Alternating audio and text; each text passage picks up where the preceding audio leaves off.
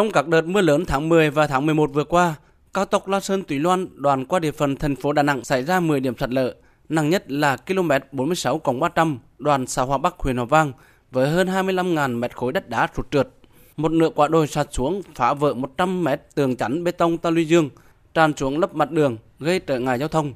Hơn nửa tháng nay, đơn vị quản lý bảo trì cao tốc La Sơn - Túy Loan huy động lực lượng, phương tiện ứng trực thường xuyên tại điểm sạt lở tập trung khắc phục. Do mưa liên tục, điểm sạt lở có nền đất yếu đã bão hòa nước. Khi hốt dọn đất đá dưới chân ta luy, đất tiếp tục chảy tràn xuống lấp mặt đường. Đơn vị quản lý chỉ san gạt mặt đường để thông tuyến tạm thời một chiều, chờ qua đợt mưa mới tập trung khắc phục.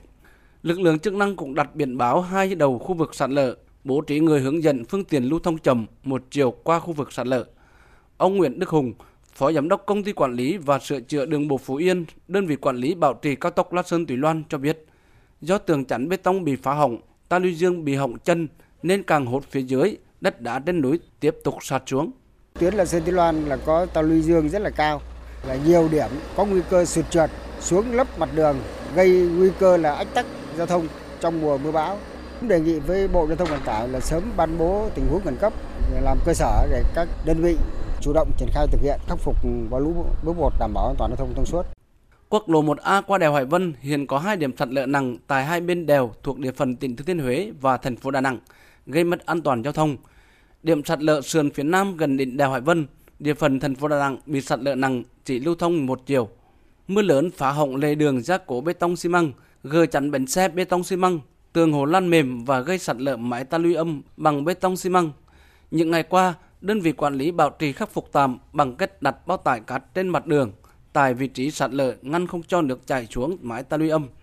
Lực lượng chức năng cũng dừng rào chắn, đặt đèn tín hiệu, biển báo và bố trí người trực gác để phân luồng giao thông một làn xe. Ông Võ Ngọc Trung, Phó Tổng Giám đốc Công ty Cổ phần Đầu tư Hạ tầng Giao thông Đèo Cả, đơn vị quản lý bảo trì quốc lộ 1A đoạn qua đèo Hải Vân cho biết, trước mắt chỉ khắc phục tạm thời và chờ ban bố tình huống khẩn cấp để đầu tư khắc phục ổn định. Hiện nay thì chúng tôi cũng thiết kế rồi và biện pháp tổ chức thi công thì cũng đã chuẩn bị. Rất mong là các cơ quan quản lý nhà nước cũng sớm có ban hành cái lệnh khắc phục khẩn cấp để chúng tôi sớm triển khai khắc phục đảm bảo cái an toàn giao thông trên tuyến,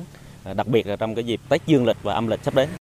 Cục Đường bộ Việt Nam vừa có văn bản đề nghị Bộ Giao thông Vận tải công bố tình huống khẩn cấp về thiên tai đối với thiệt hại trên tuyến đường Hồ Chí Minh, cao tốc La Sơn - Túy Loan, đoạn từ km 35 540 km 66, địa phận thành phố Đà Nẵng bị sạt lở do ảnh hưởng của các đợt mưa lớn. Cơ quan này cũng có văn bản đề nghị Bộ Giao thông Vận tải xem xét chấp thuận chủ trương sửa chữa đột xuất, khắc phục hậu quả thiên tai trên quốc lộ 1A đoạn qua đèo Hải Vân, địa phận tỉnh Thừa Thiên Huế và thành phố Đà Nẵng, thuộc dự án hầm đường bộ qua đèo Cả theo hình thức hợp đồng BOT. Riêng trên tuyến cao tốc La Sơn - Túy Loan, địa phận Đà Nẵng, có 2 điểm sạt lở nặng. Hiện nay thời tiết còn diễn biến phức tạp, phần đất ta luy dương có nguy cơ tiếp tục sạt lở rất cao. Hoạt động giao thông tiếp tục bị gián đoạn. Hiện phương tiện lưu thông trên tuyến với lưu lượng rất lớn đã xảy ra ùn tắc giao thông kéo dài nhiều đợt khi lưu thông một làn qua vị trí sạt lở nặng. Do khối lượng sạt lở lớn tiềm ẩn mất an toàn giao thông, nên Cục Đường bộ Việt Nam vừa có văn bản đề nghị Bộ Giao thông Vận tải công bố tình huống khẩn cấp về thiên tai và lệnh xây dựng công trình khẩn cấp. Ông Nguyễn Hữu Hộ, Phó trưởng Văn phòng 31, Khu Quản lý Đường bộ 3, Cục Đường bộ Việt Nam cho biết. Một số cái vị trí này trước khi tuyến đường chưa đưa vào khai thác đã có những nguy cơ, do vậy khi mà có mưa thì nó xảy ra.